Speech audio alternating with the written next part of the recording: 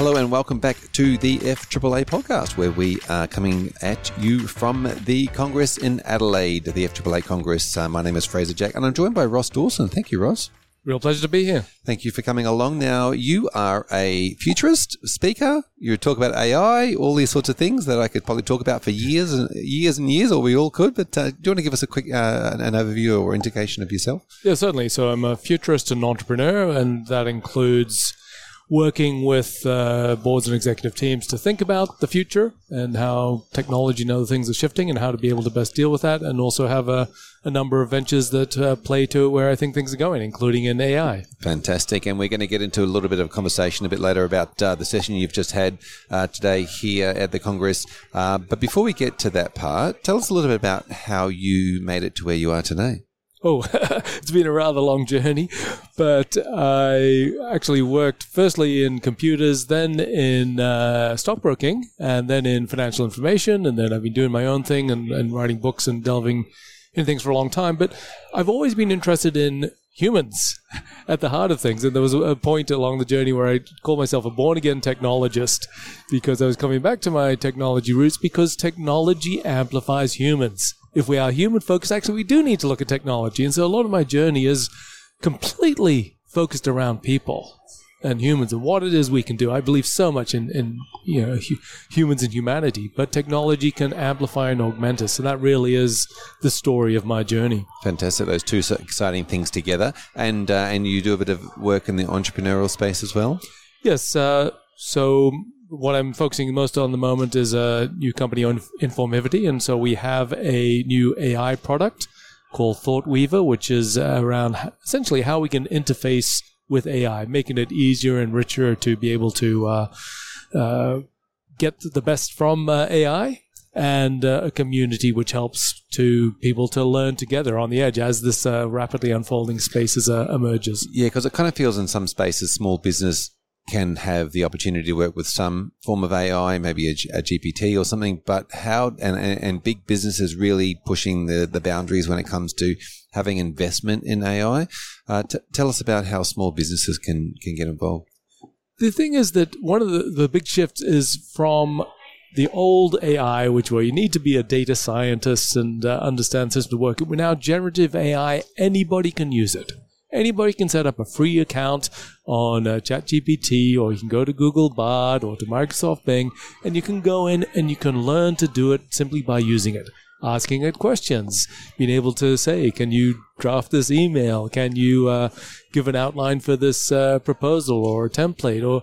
And to just research it and try it, because you will get value from it very quickly. But the only way to learn is by doing it. Yep. So Morgan Stanley might fine-tune its AI models to be able to create all these extraordinary chatbots, but it is accessible to anybody. Simply pull it up on a browser and you can start to get value from it immediately. Yeah. So what tips do you give to people who are starting in that, getting their hands dirty? Obviously, you can open a free account, you can start using it. Talk to us about, say, priming accounts and understanding how, some of that prep work you can do with regards to who are you, what's the voice you're trying to work in, all those sorts of things that small businesses can do.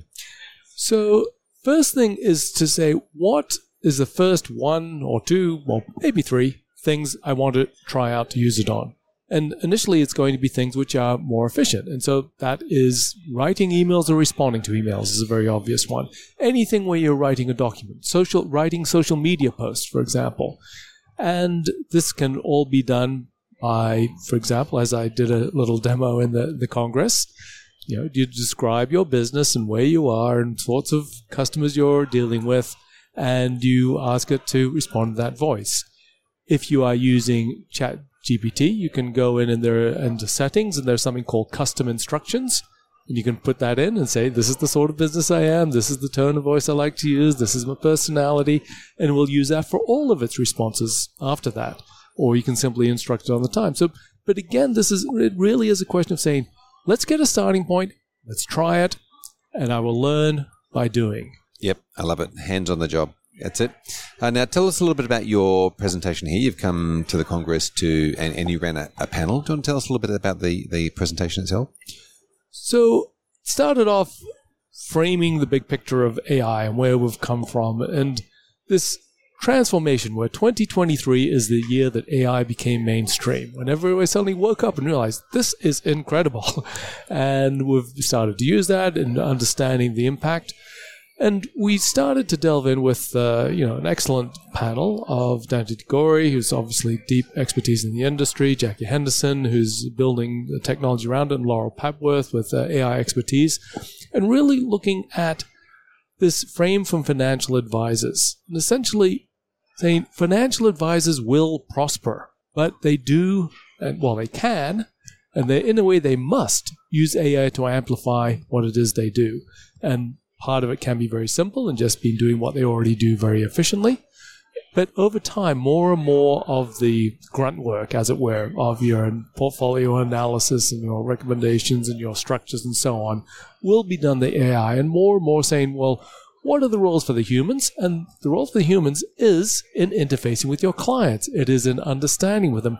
A lot of it's around the behaviors, and Dante was talking about this new competences around the psychology of being able to say, well, what is it that can actually shift people's behaviors to more positive, enabling financial behaviors? Or how is it you can think in a constructive fashion about your investment, your investments and how you go about those? So there is and will continue to be indefinitely a very important role for humans, but it is shifting because AI will support and ultimately scale the scope which financial advisors can have an impact. And critically, there are less than 15,000 financial advisors in Australia, and there are more than 26 million people. This is a vastly underserved market. So the ability to scale and to grow and to access more clients and to create the capabilities for quality advice at scale is extraordinary. It will transform in a massively positive way the profession. Yes, I'm now looking forward to that, and we'll probably talk a little bit about that in a few minutes when we talk about sort of how this is going to transform the future of advice. You mentioned, 2023 was the year that all of a sudden it was here, but it wasn't all of a sudden it was here. It was, as you said, there's 20 years in the making to be, discovered, I guess, in 2023. Well, in fact, it was the 7th of December 2022 that ChatGPT came out. And that was a waking up moment. And in fact, even for the AI experts, that was a transformational moment. So Mustafa Salman, who is the co-founder of Google DeepMind, one of the big players in AI, called it a surreal leap in capabilities. And there is not one AI expert who's been in the field for a long time who was not surprised. It simply was this critical mass of the extent of data which was used and the growing capabilities and the improving algorithms. In a certain moment, yes, it was this leap. And so it's just late last year that we suddenly this, wow, we have reached a new level in terms of capabilities. Yes, as you say, it's been decades in the making of all of the work and the building the underlying technologies and improving the algorithms and so on. But there has been, now we are in a different era. And this is a tool which anybody can use and is extraordinarily powerful. Yeah, so when we're talking about AI, I mean, we naturally go to the GPT, the generative pre-trained transmitter. Did I get that right? Generative pre-trained transformer. Then that's sort of what we know as the AI. That's not all, though, is it? There's more to it than that? So one critical distinction was between analytic AI, and this is what we can think of the classic AI that we knew before fairly recently, which looks for patterns. So it's very good at recognizing patterns, and it can, for example, recognize a tumor in a scan of somebody's body, and it can also recognize whether or not somebody's a good person to give a loan to by their previous data. So It's trained on an immense amount of data, but it's only in a particular domain. Yep. And so the generative AI is a different ilk, where it's trained on all of the words in documents that we've ever had, be able to pull those together and to actually use that to create new words or images or videos and so on. So this is unbounded. So previously, generative AI with the analytic AI, which we knew was very much domain-specific, very good, predicting things. Now it's applicable to everything. And now there's a whole array of these generative AI tools. And so ChatGPT is the best known. We also have Google Bard, which you can just access online. We have Microsoft Bing. I think they've just renamed it to something else, but they have their own one. There's also Anthropic, but it's Claude.ai, very powerful again, and while some of these had paid versions, a lot of them are for free. And other people Microsoft, of course, has, many other offering that within its suite of, Word and Excel and so on. So this is all available in a whole variety of different ways, and it's something which we do and can need to experiment and learn and get value from. Yeah, and when I think about, the GPT models, they were about, generative text models or language models or image models, they tend to be those types of things. Tell us about this new wave now that's coming out where you can essentially design your own GPT. So the OpenAI just released what are called GPTs, to confuse everybody. Yes, GPTs with an S at the end. Yeah. Yes, that's right. Yeah. Where anybody with a paid account, in this case, can go in and you can upload documents and you can put in instructions and you can make it only available to yourself, or you could make it available to everybody. So everyone is able to create their own little model based on theirs to do a particular function. And that's expanding the reach and the power, where instead of people just saying, well, there's a blank chat box, what do I do, to actually providing very specific instructions. And this is something, again, which anybody can readily play with and to create their own little model based on the underlying models, which is specific to a particular situation. For example, uploading all of the regulation in the financial planning industry and being able to then ask questions to it. Yeah, very specific, or around insurance policies and how they work and how they work together, because that's always obviously been a difficult thing for advisors. Tell us about, from a small business point of view, which a lot of our listeners would be, small to medium-sized businesses. You mentioned apart from the marketing and creating blog posts, where do you see those businesses most utilizing AI in their business? So, in the part of it is simply being able to efficiencies. Take tasks which are currently done by people and getting those, assisted, not fully automated. Yep. But what we are getting to very soon, and this will be through other products which companies create, to do the analysis. And so you're taking client profiles and portfolio information and being able to provide advice and recommendations. So this will not be available directly through your chat GPTs and so on, but companies which have the expertise will be coming to market, already are coming to market with these kinds of products. So this is where you don't need to build it yourself. So if you're a Morgan Stanley, for example, you might build these tools yourselves. If you're a smaller business, then you don't need to try to build it yourself, because companies are providing that as a service to you. And this is now increasingly, this question is, well, finding these tools and be able to implement those to be able to, again, design your business so that the advisor is front and center in front of the client, creating value, and is supported as fully and broadly as possible with the potential of AI. Yeah, fantastic. And there are quite a few of the larger businesses that are now bringing those AIs to market for the likes of advisors. I heard the term the other day, AI and IA, or the automation part, of how do you then automate an AI? Tell us about how that's tracking.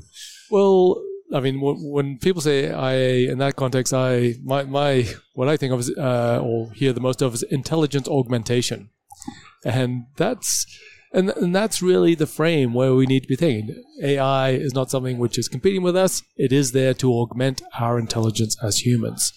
But the next point is around agents, and where we are able to start to design technology which go and do things on our behalf.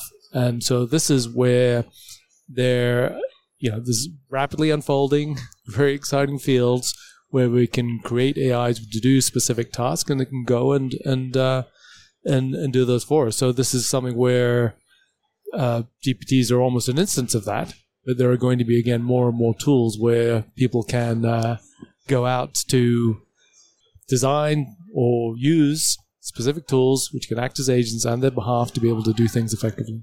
Yeah, I heard the other day that something about customers, how there's tools out there now and AIs out there now that will act as customers and go and spend their full time negotiating prices and negotiating on behalf of actual clients.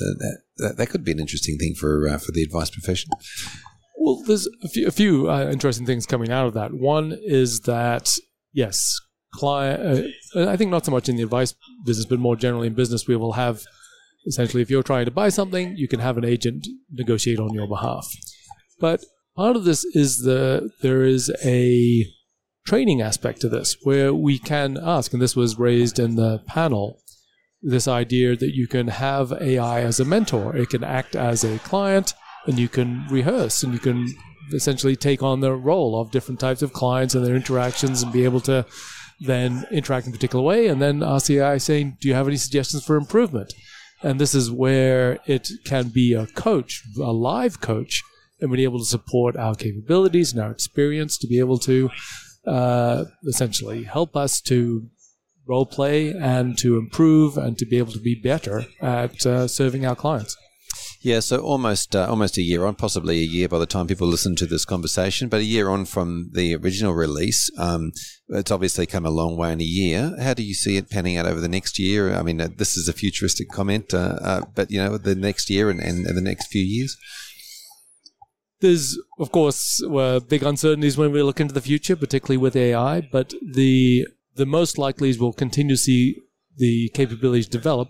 But in fact, the biggest difference between now and a year from now is that more businesses will have implemented this, where it is a journey. It's a journey for organizations of any size to be able to just even learn the current capabilities, let alone the future capabilities, and to bring these into their business. So the next phase of 1-2 years and even beyond, it almost doesn't matter where the AI goes, because it's already extraordinarily powerful. The next phase is around businesses working to build this into their processes, into their work, and be able to improve what they do. And that's going to be the big divide, in a way, between those businesses that kind of say, oh, well, I might get around to it maybe, or those that sort of say, wow, this is valuable, this is powerful, and I'm going to work, and it's going to take time, it's going to take effort, I'm going to work on my business by being able to bring AI into it. And whether this applies to from micro businesses to medium-sized businesses to the biggest businesses, it is a journey to implement this and to create value from that. And that is going to be what is different a year from now. Yep, making a conscious decision to get involved and be a part of it. I love it. Thank you. Thank you for sharing that. As we said, the future is a bit weird. It's a bit unknown where we go to and where we end up in sort of 10 years from now. But as you've mentioned, sort of just getting businesses to start, use things, grow with it as such. I've used some of the drawing tools from times, and sometimes I think any artist will tell you drawing hands and humans is a hard thing to do, and some of the images that are coming out now are sort of slowly getting better.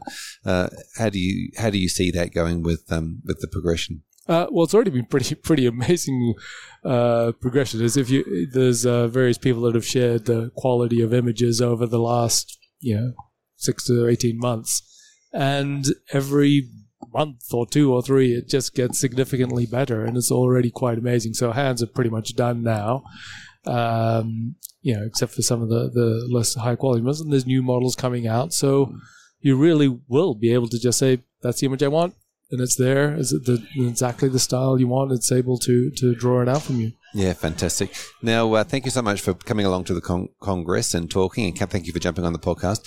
If people want to continue the conversation with you, what's the best way for them to find you? So my general work is at rossdawson.com, and it points to quite a few of my ventures.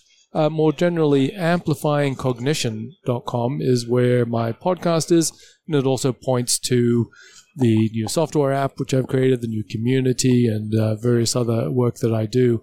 And amplifying cognition is where I pull together my work. I had a book last year called Thriving on Overload, which is around how we make sense of and create value in a world of unlimited information.